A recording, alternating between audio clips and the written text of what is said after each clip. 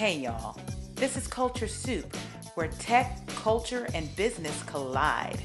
It's a podcast that spoons up everything hot from social media. I'm your host, L. Michelle Smith, and each episode we bring you some of the most notable and not yet notable thought leaders in tech, business, and culture.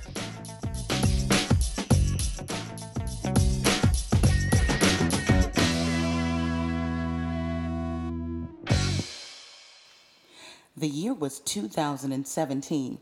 That is the year that will go on record as the beginning of my speaker tour. Yes. So I was all over the place. One of my stops was in New York at a Horowitz event where media and marketing executives gathered to talk about the changing landscape of our society and how that impacted the way that we're consuming media. That's where I met our next guest. He would sit alongside me on a panel where we would discuss diversity and inclusion. In my case, inclusion marketing. In his case, what he called reframe the brand. He was probably the only one I knew in the industry that I knew of personally that was trying to re-examine the way we were looking at what some people would call total market. I think total market is a mistake. He had other thoughts, but as you listen to Jeffrey Bowman, you'll see that we wind up in the same place, and that is that change happens from the inside out, which means it's not just an HRD&I thing. It's a total organizational thing, and before you can do any marketing around it, or communicating around it, you have to start at home and get it right. Ladies and gentlemen, I want you to meet Jeffrey Bowman. He's the founder of Reframe the Brand. He is a change agent, and he is a tech founder. Without further ado, Jeffrey Bowman.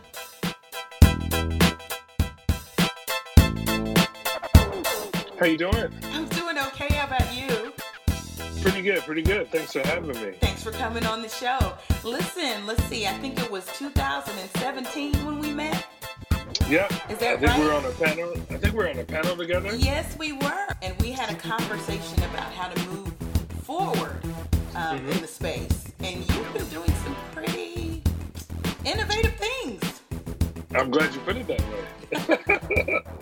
No, I think when we met in 2017, we were on year two and just a couple of changes that we've made in terms of the company.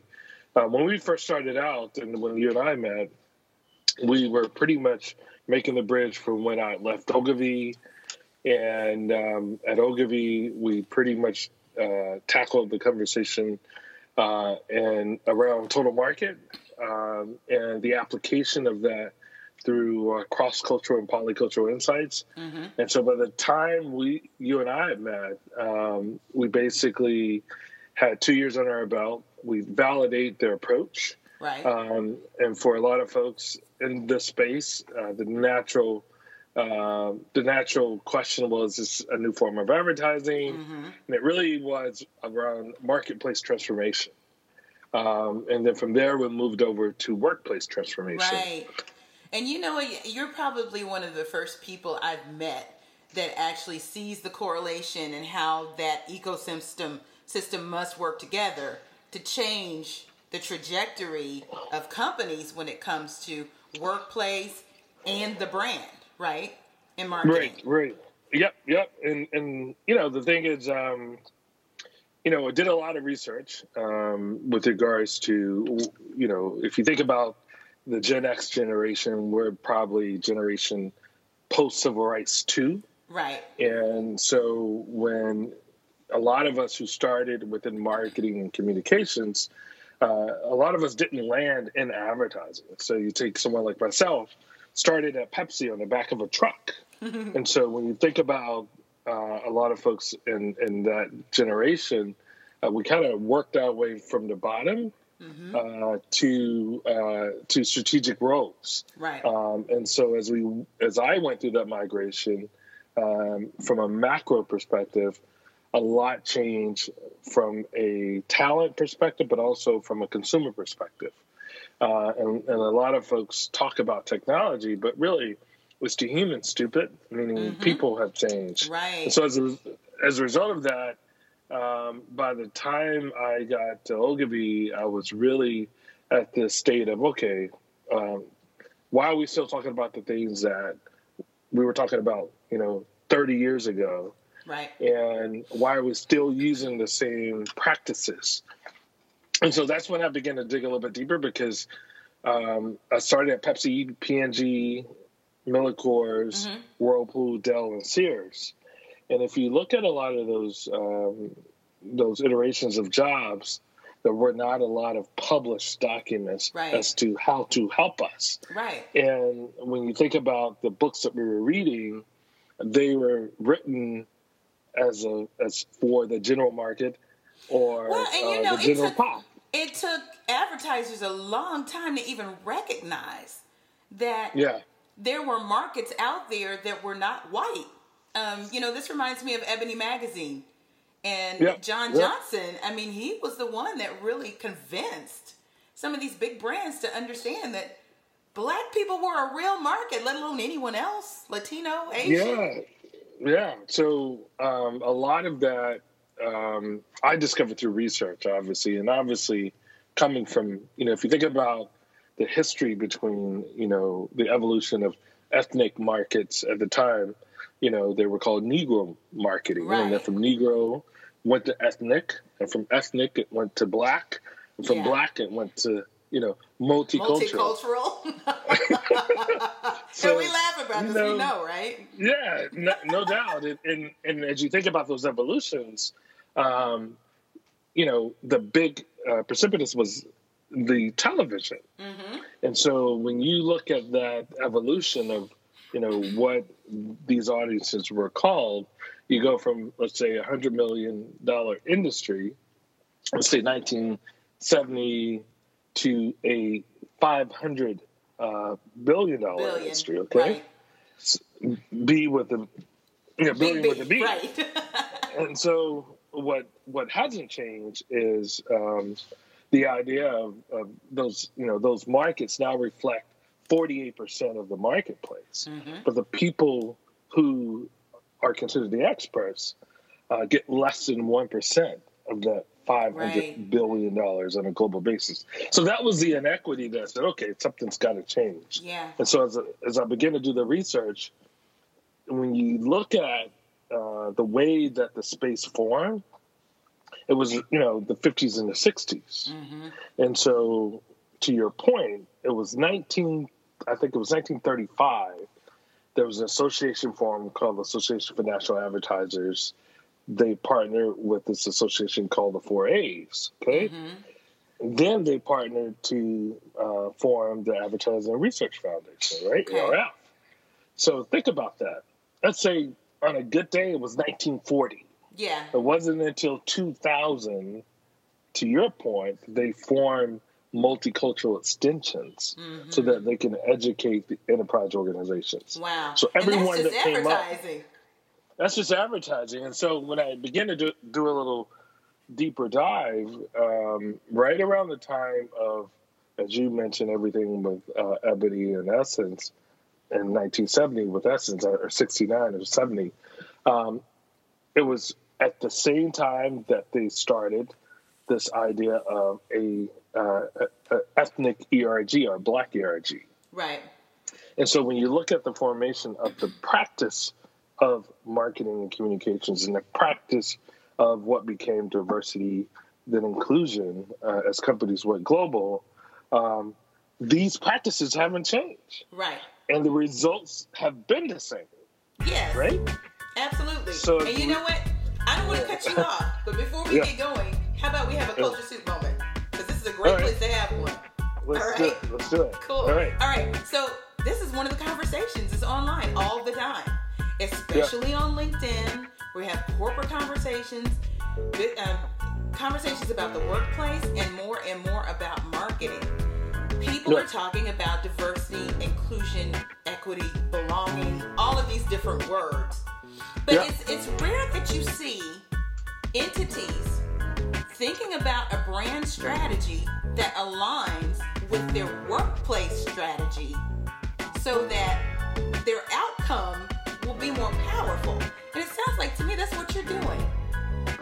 Yeah, I mean, if you're a brand purist, okay, and you look at how you form a brand, its purpose, and its identity, it used to be that you started from the inside out, right? Not the outside in, right? So if you can't convince your employees, how is it that you're going to convince That's consumers? the classic model. I mean, in public relations and communications, that's PR 101.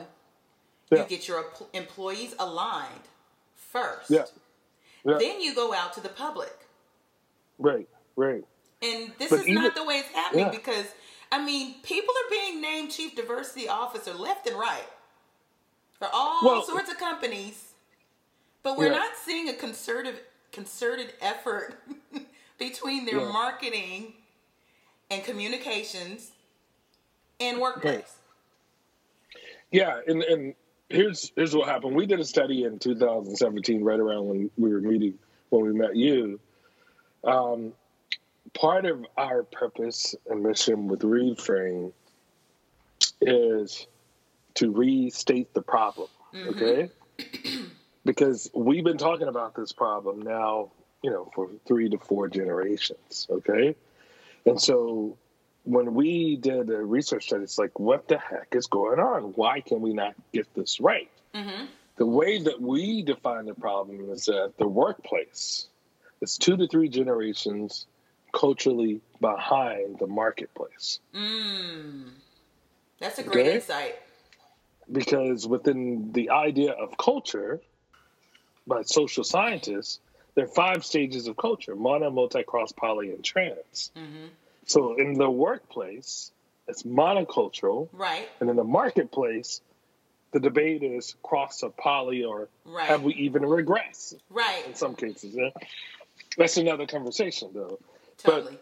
But long story short, when we do that, CEOs at the end of the day, when they're trying to solve a problem and it involves change, the other thing we say, well, we've been using the wrong app to solve for the same problem generation after generation. And so when CEOs have an issue, they call it change management, McKinsey, Deloitte, Bain, not your D&I and equity officer, right? Right. Everybody asks, well, how can we change? And there's an app for that, and it's called change management. And that's transformation. So I love the job that our partners within the D&I space have done, but it's really not the practice that we use. Right. It's really not the practice that CEOs use. If they want to do digital transformation, which is change, they call the consultants. And so that's how we're positioned.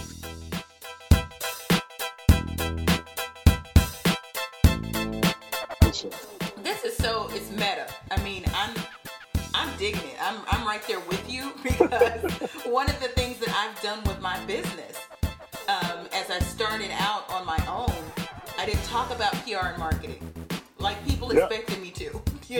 26 years of it, my last 6 years deep in diversity and inclusion. But I talked about leadership and talent development.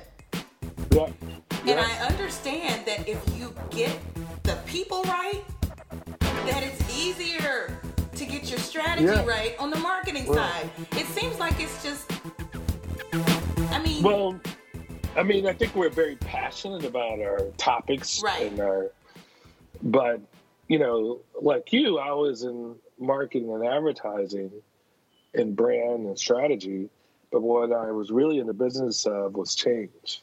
In terms of changing consumers' perceptions and behaviors. And so when I pivoted inward, I was like, oh, man, this is no different than the marketplace side. Right. And now that the technology is caught up, because someone said to me, and I'm sure as you were looking to exit, Someone said to me, "Hey, maybe you'll get 6 RFPs if you go into advertising. Maybe 6 tops because of the sales cycle." But Interesting. there are 120 million employees. How many of those people? I'll tell you what they originally said. This is an advisor who was a white guy. He said, "How many white guys need to be educated, trained, so that they have the tools?" Because you're going to them and saying, "Hey, we got a problem," but you're not giving them the tools to do the application and the change that's required. Well, Jeffrey, even there, I mean, assuming that these white men are very bright business people, and you've given them the data and the business case, not even the because it's the right thing to do message. Why would that even be a question? Here's the short answer. As I did strat planning and led the planning process, you got really a 9-month window to make your number. And it's the age-old thing around change. Fear. Yeah. It's not fear of change of the people. For instance, we know Hispanics equate for about 16% demographically. Right? Now, if you only been spending 0.5% of your budget, and all of a sudden, within one business cycle, you want to say, we're going to change that to get to a value that's reflective of that demographic, that's a huge swing. It's a huge jump. From a planning perspective, without testing and learning your way in. Right. And so, not only that, you ready for this? Yeah. For the past 40 years, we've offshored, and I'm being facetious, we've outsourced the knowledge and intellectual capital associated with those segments. Yes. And even if we didn't outsource it, we put it in a little department over in the corner. Yep. That may or may not have budget. And when the cuts come through, they're the first to go. And it's no different than if it were you have a cash cow brand. You have a very innovative brand. But at the end of the day, that innovative brand isn't going to account for 80% of your volume, for instance. Right. And so when you begin to, as we take a look at the strategic planning process, there are 5 things that we assess when we go into a company. Structure, do you have the right structure? Segments, over 95% of the companies that we walked into, they may have a quantitative segmentation, but it's not reflective of the total addressable marketplace. Okay, yeah. So as a result of that, you can be in the face of many executives. They haven't even quantified the opportunity like they've done with the mass market. True. So how is it that you then $100 million or $150 million, whatever the budgets are, to these high growth segments when they haven't done the due diligence with a segmentation? Well, and let me ask you this. How do you get some of these well-intended executives to start to think of this diversity and inclusion issue as something you must resource against instead of, it's feel good and just anybody can do it? Well, here's the thing. It's about the talent resource that you're procuring or sourcing. So let's talk, what we like to talk about is rarely can a company go through both workplace and marketplace change. So if we're talking about the workplace, it's about retention. And increasing retention, when you think about Black and brown and women, in most companies, a 3x difference in terms of general pop from a talent perspective. And so what we've found is that unlike the marketplace, most resources within the company are functional led versus employee journey led. Employee journey and employee experience. And so you really don't have the addressable data in most cases to understand the drop off. For instance, if you look at all the social media today, a lot of companies are reverting back to the top of the funnel from a employee perspective. Talent acquisition. Right. About we go to HBCUs, yada, yada, yada. Right. Like, wait a minute. You guys, the industry was doing that 20 years ago. Right. And 20 years later, you mean you don't have enough people in the pipeline to fulfill the boardrooms? Right. And the fix-all is go to the HBCUs. Small tactics versus fixing the ecosystem. Well, and it looks Because, good. again, I mean, everybody gets that. It's simple. So from Yeah. somebody on the outside, you want to say that your company is making moves, plug in an Right. HBCU. Well, I hate to say it, it's PR, right? Yeah, it's totally PR. But to drive, the difference is this. Today, if you're in high school and you have interns coming, and in terms of the pipeline, more than 50% of those students are people of color. And so now you've got to really retain this talent because the people aren't changing. Right. And so you have to change your entire journey as it relates from an employee perspective, not only how you acquire, but how you retain. Globally, it's an $8 trillion problem with a T. Wow.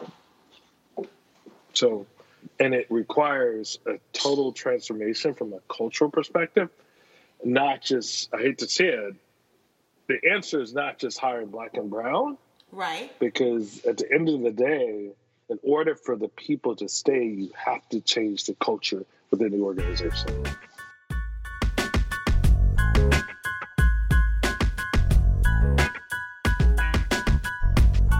Absolutely. And the cultural shift isn't happening. But you're helping. No. You're attempting to help people, and you have a new product. Can you talk Yes, about it? yes. So, absolutely. Be more than happy to. So, as we were going into these companies and helping them from a service perspective, and again, what my ambition, and if we see each other 20 years from now, we're retired, we say, "Hey, Michelle, we sure did make a difference in terms of making sure that our kids don't have to talk about what our parents and grandparents have talked about." Right. Yeah, and the thing that was missing, A, a new approach, B, addressable data throughout the employee and customer life cycle, and C, was scaled to the conversation. And so what we did from at the beginning of 2018 up until June of this year, we built what we call an employee experience platform. Because what people want when they go into the workplace is a personalized experience, not a macro experience. And because of the different wants and needs from an employee perspective, you should be able to go in and have the experience at every stage of the employee life cycle that he or she desires within the workplace. So we built it all of 2018. We did some testing at the first half of the year, and now we're rolling out a pilot Q4, and we've got 1,000 seats on the platform reserved as of today. So for all the lay people out there, try to describe it so they'll understand. This is something that you log on to on the computer, and if you are a HR, talent management. So if you think about, within the workplace, from a functional perspective, you're an employee.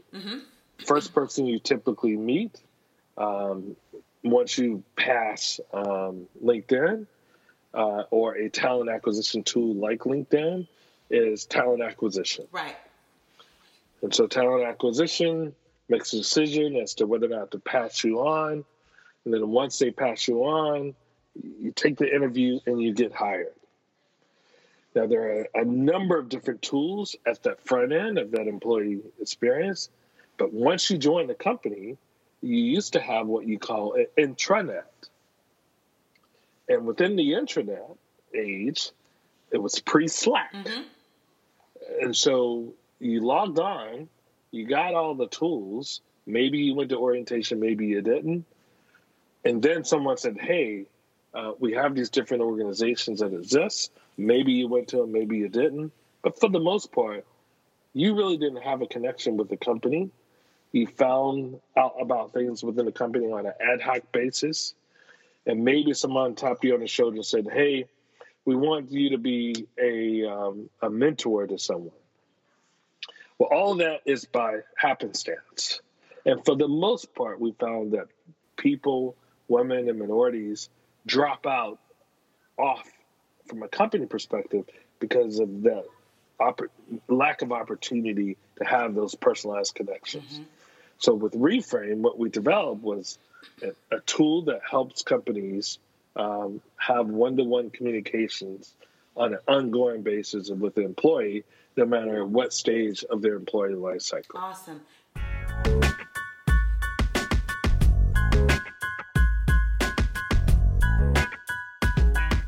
So you're launching that now, and you're coming to Dallas. Coming to Dallas on next month, October the 3rd. We look to have anywhere from 15 to 20 people. It's a very personalized experience because the platform is the end game. Mm-hmm. Up front is content that helps chief human resource officers, folks within the workplace space, make these type of decisions as it relates to change. And then the platform helps you scale and sustain that change within the workplace. Awesome. Which is our full circle moment. This is how we came back into contact, because you've asked me to do something. Tell the people what that is. Yeah. Well, I think, we're asking people to log on to the platform at getreframe.io. Mm-hmm. It's free to join. We're trying to build a community of B2B content creators like yourself. Right. Because within the workplace, it's one thing to say, hey, we want to change, but it's another thing to say we want to change with no content. Right. And so in most companies, when it comes to retention and topics that are specific to these high growth segments, there's a content desert. Mm-hmm. And so content creators like yourself, we're building a community of creators to provide content for people that log on and sign up for our subscription. Awesome. So you're going to be launching in Dallas. Are there other cities to come? Other cities to come. Dallas is going to be our final market. And then for Q4, we'll pilot with 1,000 seats. Okay. And then we'll officially launch in 2020. And we've got 6 events or summits. We call them Reframe Change Summits, scheduled for next year in 2020. And then we've got pop-ups that we're going to have in Q3 of next year as well. That's exciting. That's so exciting. Congratulations on the new platform. Thank you. And actually impacting change. I mean, literally. Yep. And I'm hoping that these companies are going to get on board if they're serious about it. If they're serious about it, they will get on board, because at the end of the day, no one wants to lose employees if they spend a ton of money on trying to hire. Right. Awesome. Well, typically I ask people at this point, are you working on any projects? Well, this is it, right? This is it. I mean, 24/7. Yeah. Well, you know what? This is it. You're an entrepreneur. You're also a tech founder. Yeah. You found yourself in the midst of the whole How about that? development of an app. And what was that like? Yeah. It's interesting. I had to retrain myself. I used to live in Austin, Texas at Dell. My team was responsible for Dell.com and econometric modeling. That was like in the late 90s. Early 2000s. And then when I saw that the workplace was still pretty much a dormant space, there were some gaps. The only way to solve those problems was through software. And so, moved into WeWork Labs, got accepted into WeWork Labs pre-accelerator. I'm a technical co-founder, had to learn new language, and pretty much just reinvested in myself over the course of a year. I knew how to build a product in terms of, UI, UX, wireframes, but I didn't have a technical co-founder. So found a technical co-founder who was 23. Funny how that works. Yeah, how about that? A Gen Zer. I mean, that's perfect though. Yeah. I mean, half the babies born then awesome. were babies of color. Yeah. So. Yeah, and he's from Grenada. He started coding and got his computer science degree at 18. Wow. Came to the U.S. So no, we're on our way. I mean, look, we need to support people like yourself. I think we're onto something in a very dynamic way, scalable and sustainable. We need to eradicate this issue. No sense of talking about it. Let's do something about it. Yeah, I know. I'm tired. I'm exhausted. Yes.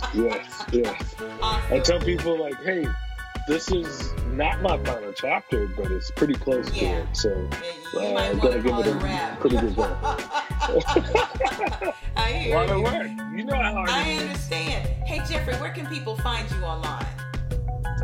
You can find us at www.getreframe.io. You can find me at Jeffrey L. Bowman on Twitter as well as IG. But yeah, that's pretty much Excellent. Jeffrey, I appreciate it. I'm looking forward to the big event and engaging as a business creator. So I'm very excited about that. Well, thank you, Michelle. And if you have any questions, feel free to give us a holler. And thank you for everything. Totally. Okay. Thank you so much, Jeffrey. Well, all right. Bye-bye. What an awesome conversation with Jeffrey Bowman, founder of Reframe the Brand. So grateful that he came on the show. Listen, I want you to know that the fall cohorts have been chosen. So excited for all of you that literally applied and showed such enthusiasm for growing together and having group coaching and one-on-one coaching. Thank you so much for submitting. Some upcoming speaking and appearances for you. I will be at the Wichita chapter of the AMA talking about the case for culture in marketing. That is September 19th in Wichita, Kansas. Following in October, I'm pretty busy. I have an appearance in Jackson, Tennessee with Lane College once again, where I'll be keynoting, talking to student leaders and faculty there. And I'll also make an appearance at Jeffrey Bowman's Reframe the Brand launch here in Dallas on October 3rd. There are other dates in October. If you want to learn more, go to lmichellesmith.com/appearances. If you'd like for me to come and speak at your event, go to lmichellesmith.com/speaking. You can fill out the speaker request form there, and we'll get back in touch with you. Find us online at theculturesoup.com, on Instagram and Twitter at The Culture Soup, on Facebook at The Culture Soup Podcast. Until next week. The Culture Soup Podcast is a production of No Silos Communication.